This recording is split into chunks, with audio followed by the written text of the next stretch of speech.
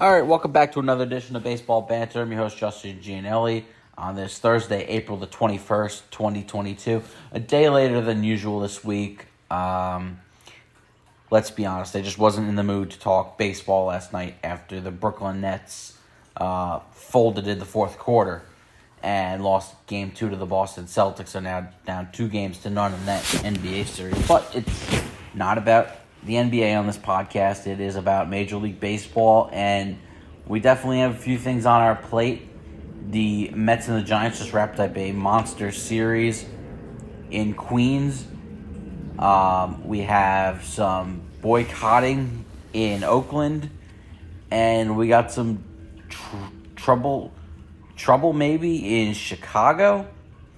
Right now, if you are, well, you're going to be hearing this later, but yeah, and another thing I want to talk about, maybe I'll read up on it while I'm doing this podcast, but it has to do with the TBS Tuesday night baseball package, because if it's on, I haven't seen it promoted, but I would doubt right now they'd be doing it because TNT and all that, the Turner networks have the contract with the NBA postseason. But let's begin by talking about the series that was between the San Francisco Giants and the New York Mets, and it ended with the Mets taking 3 out of 4. And for the Mets here, this was a good indicator to whether or not this team was going to be, and of course it's still early, but it's a good indicator whether or not this team could be for real or not. And so far for the Mets, things have looked really good. And you get that terrific performance today from Carlos Carrasco, going 7 2/3, allowing 2 earned runs, striking out 7. I mean, you couldn't have asked for more. And you had the nightcap on Tuesday being Max Scherzer's home debut, and he was absolutely electric. Taking the no-hitter, taking a no-hitter into the 6th inning, and you had the Mets taking the doubleheader after. The Mets swept the doubleheader.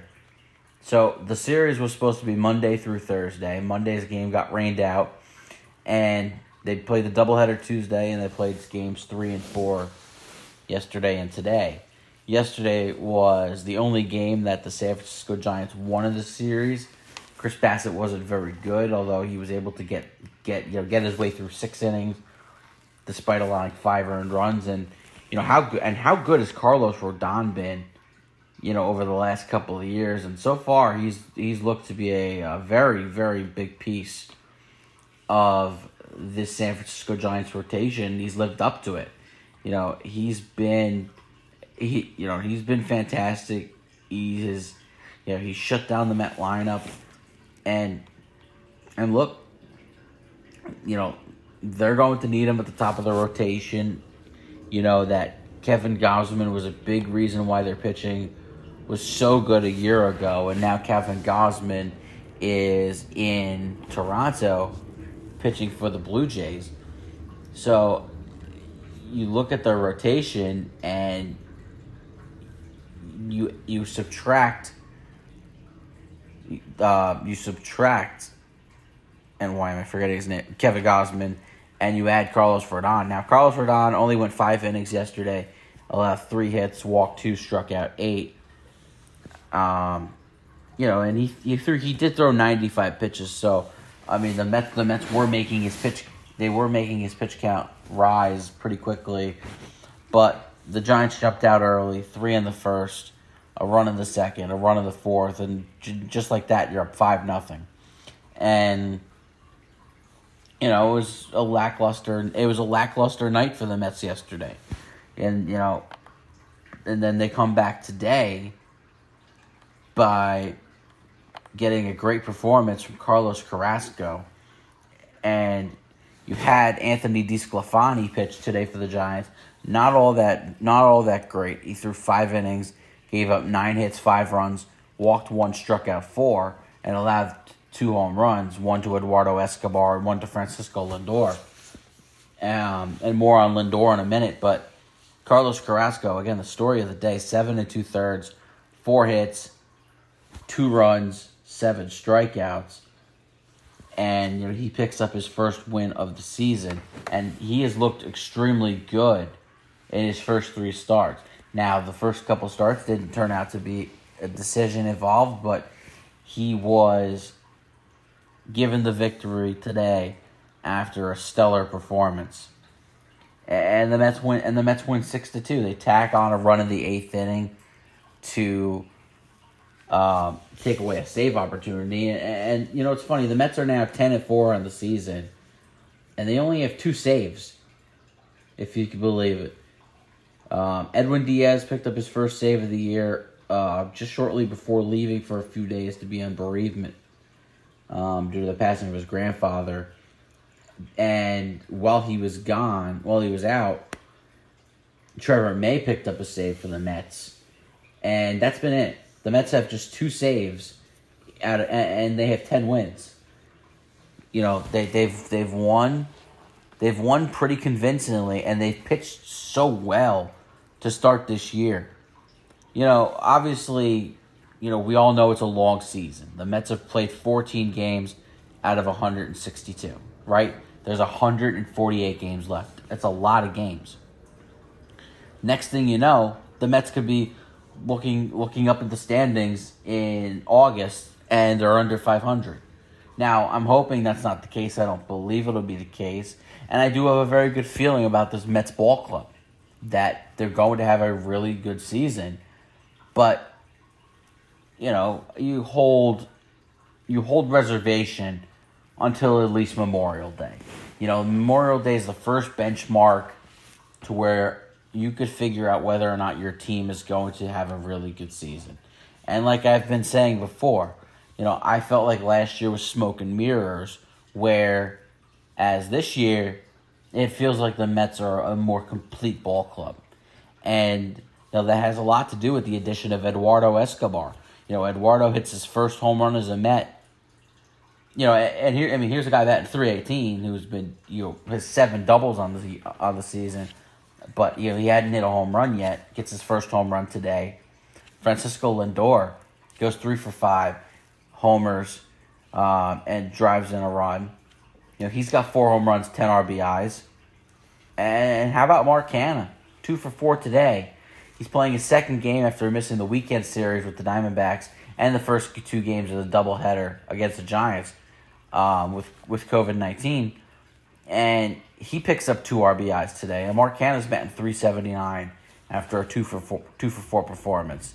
So they're getting contributions up and down the lineup. They're getting contributions from the starting pitching, and the bullpen has played really well of late. And while I still think that the bullpen is their biggest weakness and the thing that could rear its ugly head late in the season, but at the same time, the bullpen is also an area where you can always improve, because guys are going to get DFA'd. You're going to throw a dart at the wall and hope it sticks, because if I'm picking up a reliever and via trade come the July 31st trade deadline, because teams are going to be out of it, relievers are going to be on sale, they're going to be up for trade, and you'll be able to improve the bullpen that way. So while it's going to be it's a long way away from teams getting into sell mode, at the same time, it is one of the easier things to upgrade. And obviously, health is the biggest thing with every single team. And, every team's going to go through their injuries, and I'm sure the Mets will as well. But the preparedness of Buck Showalter has really showed itself early in the season. I mean, you saw it on Sunday, and I believe I talked about this on the last Baseball Banter. You saw it on Sunday in Mets Diamondbacks, where Dominic Smith was on third base and J.D. Davis was on first, and a sac fly is hit. And Smith comes in and scores, and it's 3-0 Mets. Well, Arizona went to go appeal, and because they thought Dominic Smith left early. And Dominic Smith, he didn't. The call was correct. He left on time. But what happened was J.D. Davis went to go steal second base and get himself in a rundown. Why was that significant? Because if J.D. Davis got tagged out, the run counts and you can't appeal.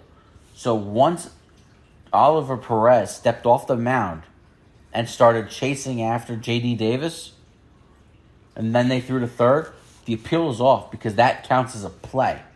And it was and it's one of the things that, we've heard is that Buck Showalter went in detail discussing all of the rules. And I don't think every manager does this, and I'm certainly sure that Luis Rojas, Mickey Callaway, they weren't doing those things with the Mets in spring training. The Mets were practicing a fake World Series celebration last year. This year, Buck Showalter's going over the rules in detail, every single rule, to create any kind of loophole.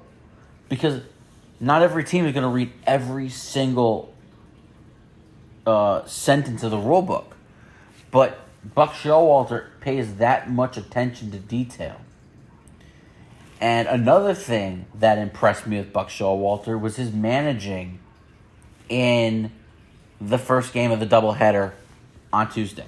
Now, I will start by saying I did think that Brandon Nimmo should have hit for Travis Jankowski in that ninth inning, and maybe we don't go to extras. But at the same time, what he did in this game was pure genius. So, let's take it to the seventh inning of the first game of the doubleheader on Tuesday. Joely Rodriguez pitches a scoreless seventh inning, a hitless seventh. So, top of the eighth, Jock Peterson's due to lead off, and Darren Ruff was in the on-deck circle in the seventh inning in case Wilmer Flores got on base. Wilmer didn't, and Jock Peterson was due to lead off. Now, Buck Showalter had Seth Lugo warming up in the bullpen. Seth Lugo was pitching the eighth inning, but Gabe Kapler didn't call his bluff because to start the eighth inning, Buck Showalter sent Joely Rodriguez back out to the mound. What happens is Gabe Kapler calls Jock Peterson back and sends Darren Ruff up to the plate. And then Buck Showalter goes and makes the move because Joely Rodriguez pitched the whole inning in the seventh, so he fulfilled his quota of facing three hitters. And now Jock Peterson, a guy who homered earlier in the game, is now out of the game. And Darren Ruff ends up getting out. And the move just shows how smart he is. But, Gabe Kapler at this point in his career, he's a veteran manager too. He's been around for 4 or 5 years now. He should, if that was the case, and he should have called his bluff, and but then you have the lefty-lefty matchup, and you see it puts Kapler in a difficult situation because if he keeps Peterson,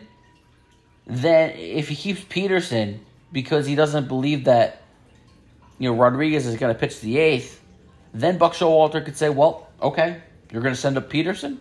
I will keep Joely Rodriguez in, and then I have the lefty-lefty matchup. So either way, the Mets had the handedness advantage because it was either going to be lefty-lefty or righty-righty, and it worked out despite getting into trouble.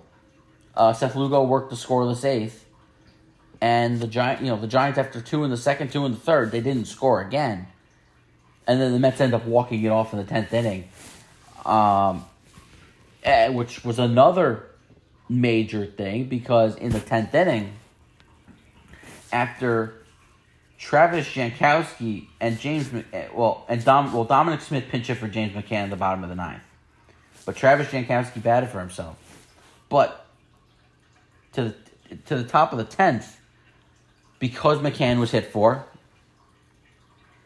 Tomas Nido is sent into the game. Tomas Nido sent into the game to catch. Brandon Nimmo goes to the outfield. Buck Showalter turns it into a double switch. Why was that significant?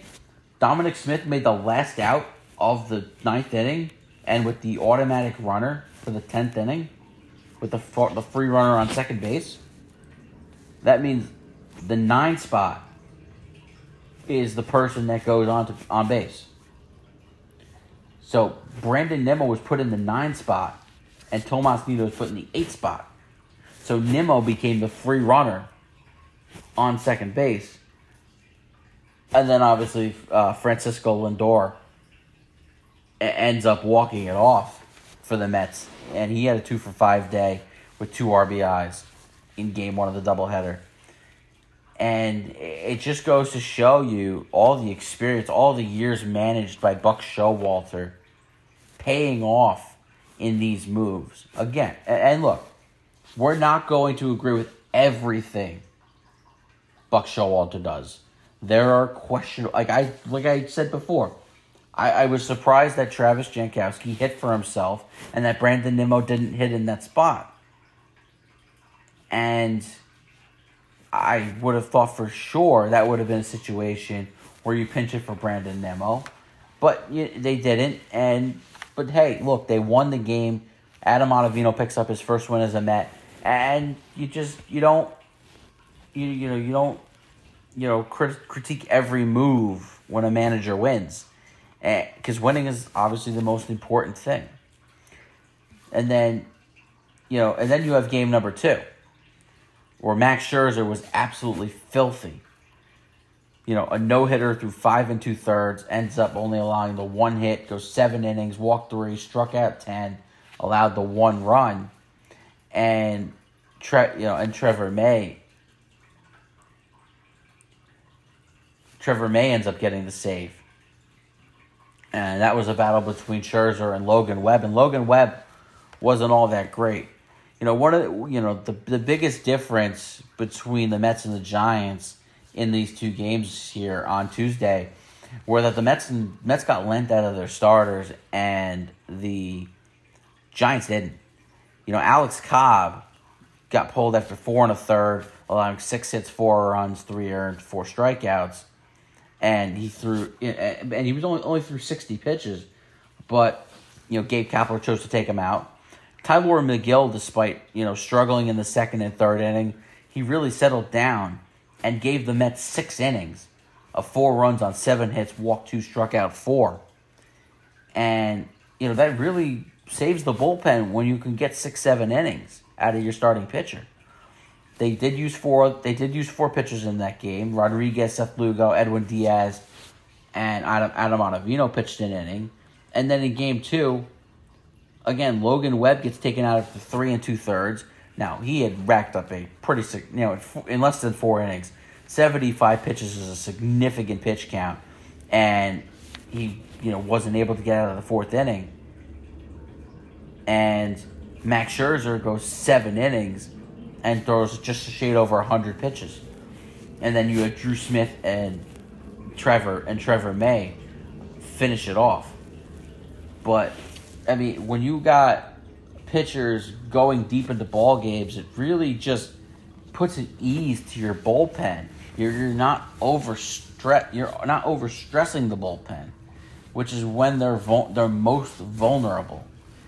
And we're starting to see the reins being taken off these starting pitchers. Max Scherzer threw over 100 pitches. Carlos Carrasco today, I believe, reached over 90 pitches. I'll check that in a second when I, look at today's box score. So, you had the Mets sweeping the doubleheader. They won Game 2, 3-1. Obviously, we talked about last night's game, 6-2 victory. I'm sorry, we talked about last night's game, which was the Giants win, a 5-2, and that's where they got the great performance out of Carlos Rodon. Chris Bassett wasn't all that great, but again, Chris Bassett still ended up giving you 6 innings and 97 pitches. So now the Mets starting pitchers, the only one who really hasn't thrown a full workload yet in terms of pitch count is Tyler McGill. And I know that they're trying to kind of ease his innings as a younger pitcher. They're going to ease his innings and try to spread it out a little bit so they can have him over the full season.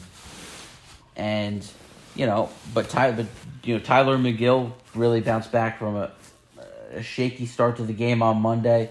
Chris Bassett bounced back as well after giving up 5 runs in the first 4 innings and ends up shutting the Giants out over the final couple innings, giving the Mets 6 innings. And then today you had Carlos Carrasco going 7 2/3. And in 7 2/3, Carlos Carrasco threw 91 pitches. So now you have a rotation that can throw 90 to 100 pitches in their starts. And it can get more length out of the starting rotation, especially if they're pitching this efficiently. You could throw 100 pitches in 5 innings and, not be efficient because you might not have had the best command that day. You might not have felt the best. But, when you're pitching like this and you get the depth out of the starting pitching, today the Mets only needed 4 outs out of the bullpen. Joely Rodriguez got out of the 8th inning with 1 batter, and then Edwin Diaz pitched a hitless 9th with 2 strikeouts, and the Mets got the victory. So, all in all, it was a terrific, just an absolutely terrific performance from the New York Mets, and a terrific series victory. So that was thought number 1. Thought number 2 is something that's going on in Oakland, and that's the boycott of fans. Now, the A's have just opened up their home schedule, and they are, we know how bad they are. We know how bad of a team they are, and how little money they spend, and it's hard to just look. It's hard to look at this and say this is okay, because it's not. Now you had the A's start off on a pretty hefty road trip. They started with 3 at Philadelphia, and then went to Tampa Bay for 4, and then went to Toronto for 3 games. So they started the season with a 10-game road trip. Now, obviously, if the season had started a week earlier, on March 31st, they would have obviously started off the season at home. But they didn't come home until Monday, April 18th. And on opening day, opening day is the time where you get, the big crowd.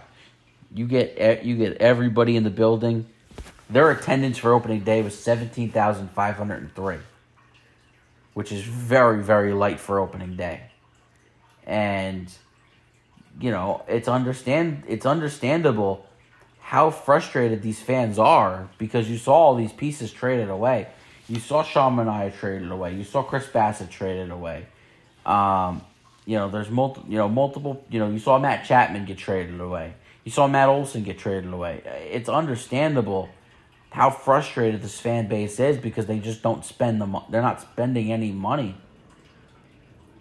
Here they are. Winning some games early on, but still, it's a horrendous product on the field. I mean, here's the lineup that they put out. This is from Tuesday's game, and I want to point out Tuesday because of the attendance. But this is the lineup. Tony Kemp was leading off at DH. Sheldon Noisy was batting second at third base. Sean Murphy's the catcher, and he's probably another trade candidate. Billy McKinney is the cleanup hitter in right field. Christian Bethencourt was the first baseman. He was fifth. Elvis Andrews, we remember him from the Rangers. He was sixth. Seth Brown was seventh in left field. We know about the top prospect from the Atlanta Braves, Christian Pache. He came in the Matt Olson trade. He was eighth. And then Nick Allen batted ninth. I mean, that's just and Cole Irvin was the starting pitcher. That's just a terrible lineup. It's a lineup of not even trying. I mean, not that the Orioles line. And listen, their first home series of the year against the Baltimore Orioles. Ugh. I mean, there couldn't have been a worse opening week performance.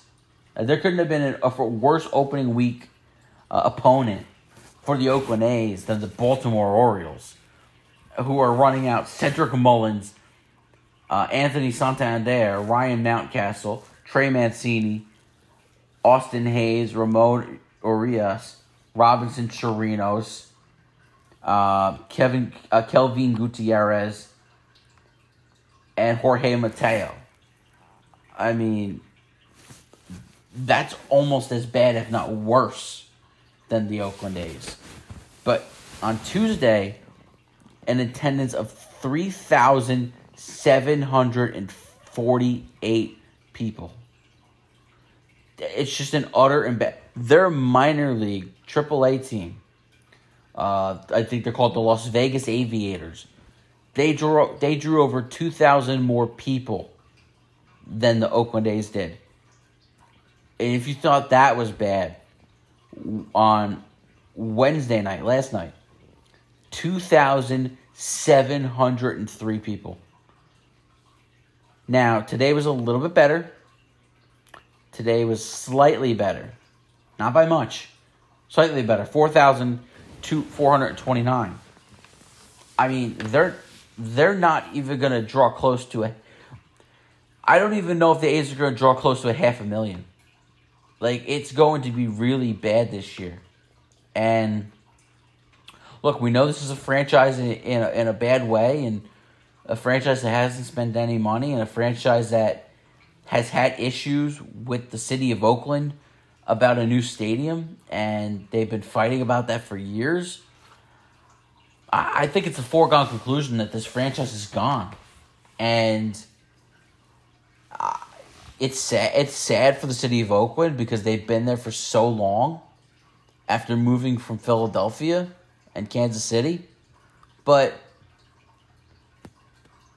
I don't know if the relationship is salvageable between the Athletics and their owners and the city of Oakland. I mean, we've already seen the Raiders get up and leave. They've got up and left a couple of times. You know, the Raiders moved to Los Angeles at one point in time. And then the Raiders come back to Oakland, and they're still playing in that dump of a coliseum. And then Mark Davis moved the franchise to Las Vegas, and they got that brand new stadium. And Las Vegas is a very, very real destination for the A's. And it's clear that the city of Oakland is not supporting their sports teams. I mean, even the Golden State Warriors got up and left. Now, granted, they're in the Bay Area still, but they're across the bay in San Francisco. And clearly, the city of San Francisco is thriving. I mean, you look at the franchises in the city of San Francisco. I mean, the 49ers were in the NFC Championship game, and they made it to a Super Bowl a couple of years ago. And the 49ers franchise, they'll put plenty of money into it, and they have good ownership with Jed York, good general manager in John Lynch. And then you look at the San Francisco Giants, the Oakland A's big counterpart. in Major League Baseball. A team that won 107 games a year ago. And yes, they lost 3 or 4 to the Mets, and they're 8-5 on the year now. But let's not get too worried about them. They're a team poised to win 100 games yet again, and be in battle with the Los Angeles Dodgers as the best team in the National League West. So you're seeing the sports teams thrive in San Francisco, but fail in Oakland. And I can't help but wonder that if it's not just about ownership, especially with the A's. I mean, I think Mark Davis just got fed up with the fight with the city council for a new stadium in Oakland. And he said, screw you guys. I'm going to Vegas. Maybe the A's owners have had enough too. But they need but they are also going to need the revenue to spend on their team. And that's where this becomes a bigger issue, especially in a sport with no salary cap and no salary floor. I mean, the ridiculous number of low payrolls in Major League Baseball is alarming. And I don't know what we're going to do about it, because the players, don't want a salary cap, and they clearly don't want a floor.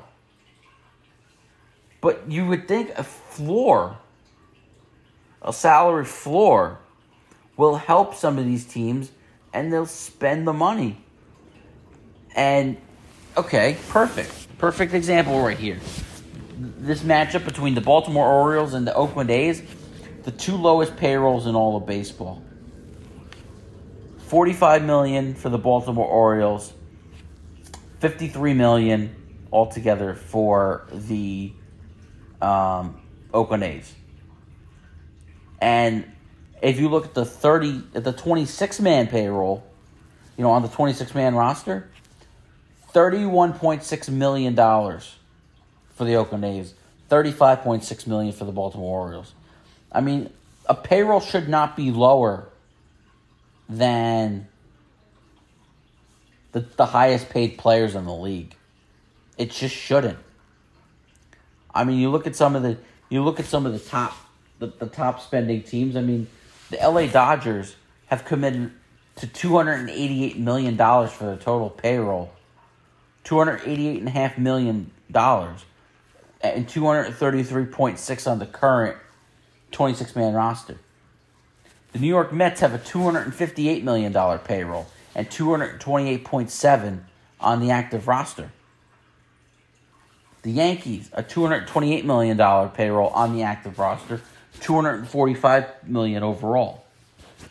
I mean, and it's not, don't give me it's about the markets, because even the Colorado Rockies have a $137 million payroll, which is respectable.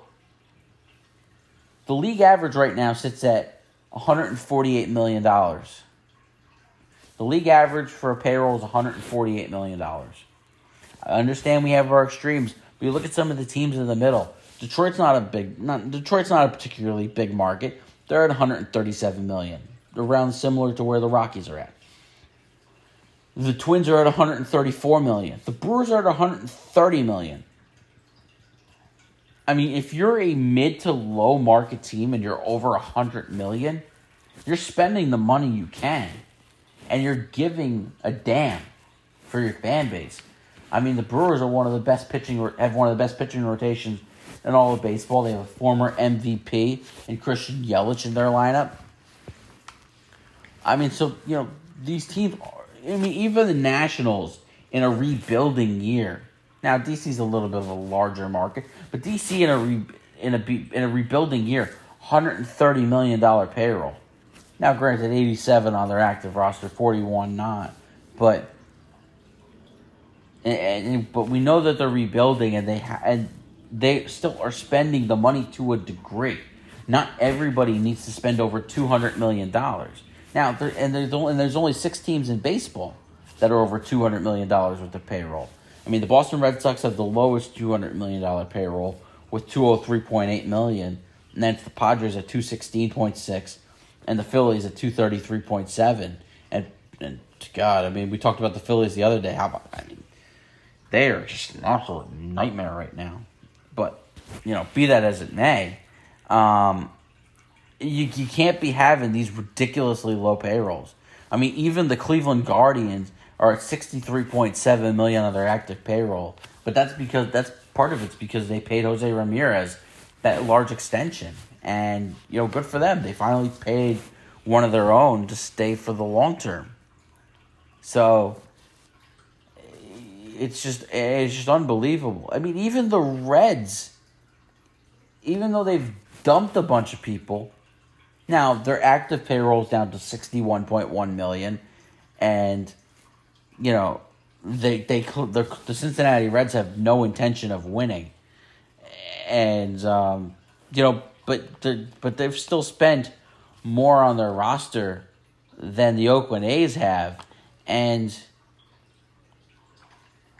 it's just an embarrassment. And at some point that they're going to have to determine whether or not they're going to stay in the city of Oakland. And speaking of the Reds, because that's the next thing I want to that's the next thing I want to move on to, because they're getting what they deserve at this point. Because team president Phil Castellini, who is the son of the team owner Bob Castellini, he told WLW, which is the main sports talk station in Cincinnati, that ownership is no more pleased than with the results of the fans. And after threatening to move the team. And some of these comments are just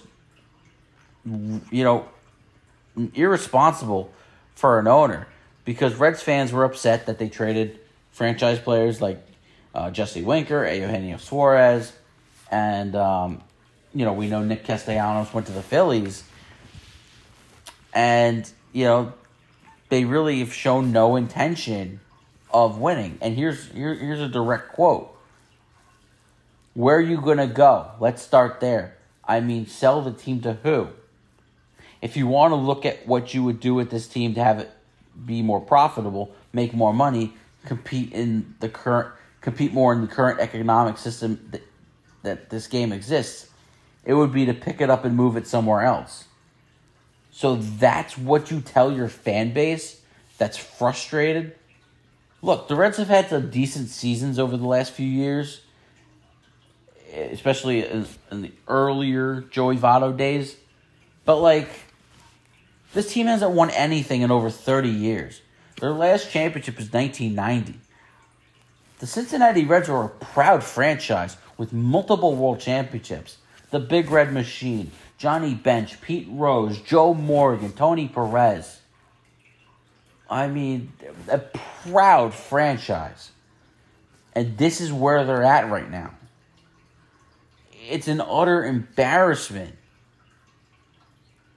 And here they are with this exciting young starting pitcher, Hunter Green, who throws 102 miles an hour on every fastball. He's so talented, but what?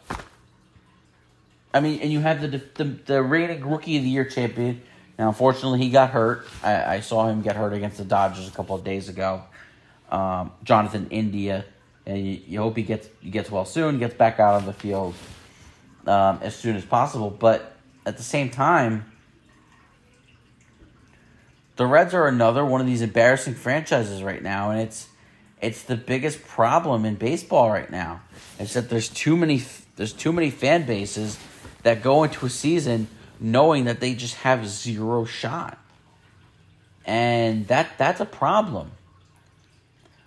And look, I can use this for an example as a Jet fan, as a New York Jet fan in football. I know my team has no chance to win a Super Bowl. But, I mean, you just watched the Cincinnati Bengals go from a 4-win team to a Super Bowl appearance in the span of a year. And the year before that, they won 2 games. And that's how they got Joe Burrow. The turnaround is so much quicker in other sports.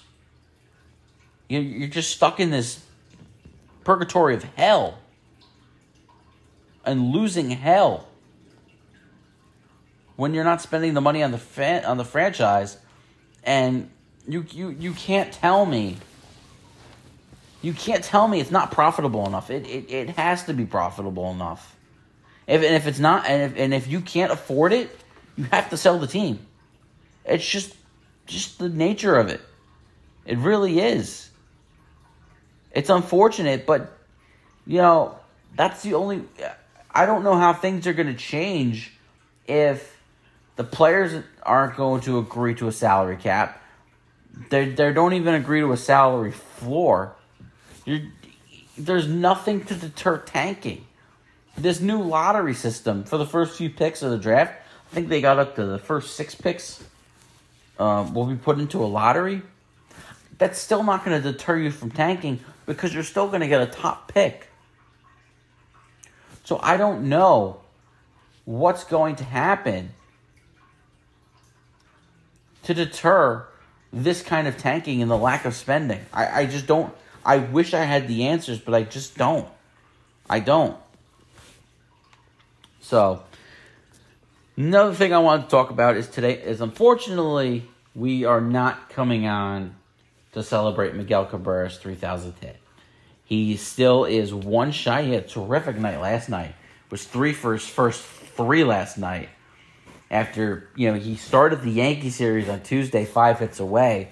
Picked up a hit on Tuesday night to go to 2,996 hits. And then last night, in his first 3 at-bats, picked up 3 hits to get right on the cusp at 2,999. But after making an out in his final at-bat yesterday and then an 0-for today, Miguel Cabrera still sits at 2,999 hits. Next up for the Detroit Tigers on their schedule is going to be tomorrow against the Colorado Rockies. Antonio Senzatella takes the mound for the Rockies. So, but the good news is they are at home, and this will be a much nicer milestone to see Miggy get this at home. So, look, we are anxiously awaiting the milestone. The next active player on the hits list is Robinson Cano, and he's over 350 hits away, I want to say. We probably would be talking about Robbie Cano 3,000 if he did, have his steroid issues, both the first time with Seattle and then losing the entire 2021 season because of PEDs. And another thing we're watching with Miggy is he's at 599 doubles. So there's a very possible chance that his 3,000th hit could be his 600th double. I mean, and when you just marvel at his career stats. 310 career batting average, 502 homers, and 1,807 RBIs. And then he's got, obviously the 2,999 hits, 599 doubles, 1,510 runs scored. I mean, he's a 2-time MVP. He's an 11-time All-Star. I mean, he's a Hall of Famer's Hall of Famer. He's an exclusive Hall of Famer. Not a guy who's just going to skate by and just get in. No. There's no doubt. When you look at the back of Miguel Cabrera's baseball card and you watched him in the prime of his career, both with the Marlins and with the Detroit Tigers when he first got there. I mean, you knew Cooperstown was going to be calling his name, and it will be, in 6 years after he hangs it up. But, on that watch. Obviously, we're on the Albert Pujols milestone watch too. He's still at 2 home runs, so he's 19 away from that magic 700 number. So, I mean, look, we are fast approaching the end of the first month. And look, I know there's a lot of talk about, and the final thought on Cabrera is I know there was a lot of talk about the whole intentional walk to Miggy in the 8th inning to load the bases. But, I mean, in a 1-0 game, of course the Yankees were going to do that to try to turn a double play and, get out of the inning. But, Austin Meadows burns them, and they score the 2 runs, and the Tigers won today 3-0. But, I mean, look, we're getting impatient. So get that 3,000th hit, Miggy.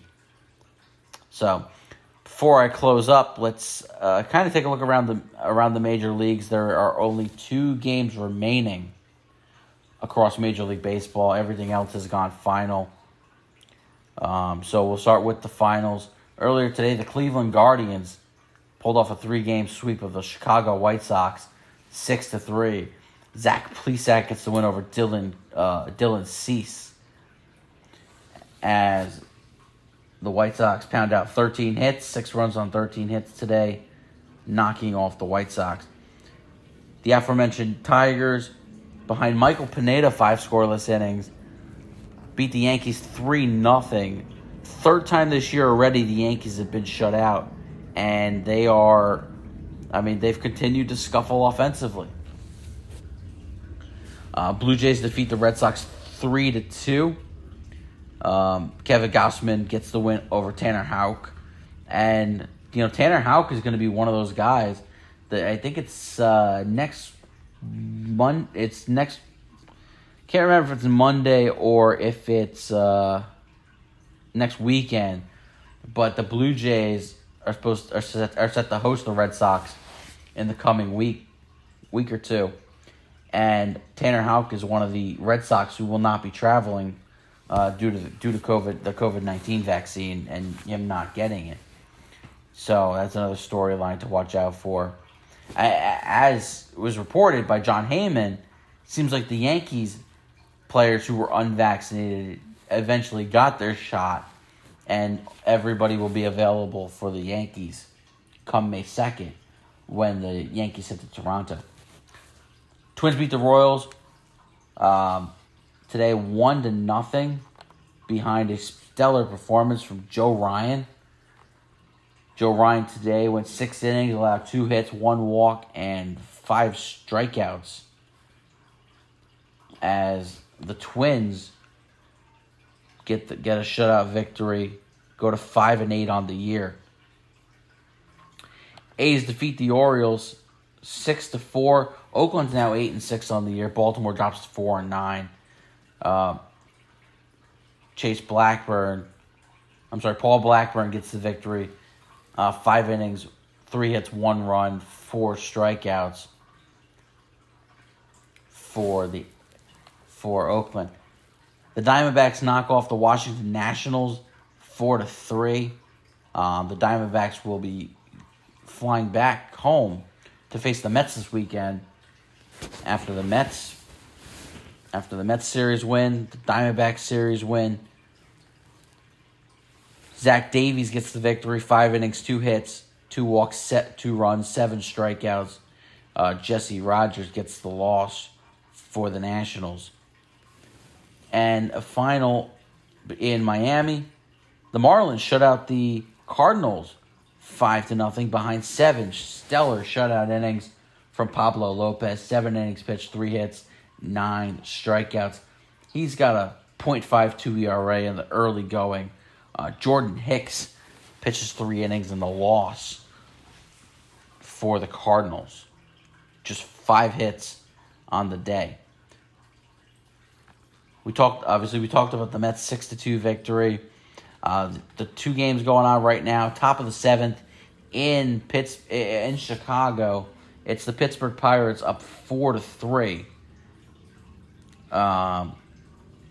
In the top half of the seventh inning, they just started the top of the seventh. That matchup has Bryce Wilson on the mound against Mark Leiter Jr. Both starters obviously long gone at this point. Rowan Wick is the current pitcher for the Cubs on the mound. And then you have the Texas Rangers and the Seattle Mariners just underway. And man, it's been a rough beginning for the Texas Rangers. And today was no better. The Mariners scoring 5 in the first. Taylor Hearn was getting the start for the Rangers, but he decided to walk 3. And then you had the home runs. You had the home run from J.P. Crawford, and you had a home run from Ty France. The only 2 hits in that inning, if France hit a 2-run homer to get the scoring started, then J.P. Crawford took him deep for a 3-run homer, and that's the only 2 hits so far. But, I mean, I don't know what to say about the Rangers. I mean, we knew they were going to struggle a little bit because of their pitching, and now John Gray is back on the injured list, but, you know,